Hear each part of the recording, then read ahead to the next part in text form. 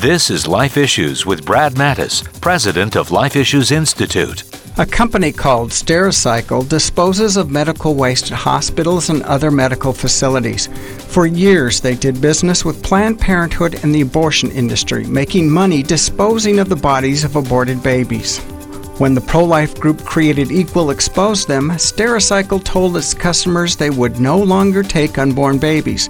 Further, clients had to provide in writing that they had another licensed company to do the dirty work. This kept abortion mills from lying to them about what was in the boxes. When the mills refused to provide proof, Stericycle began dropping them as customers, over 400 so far.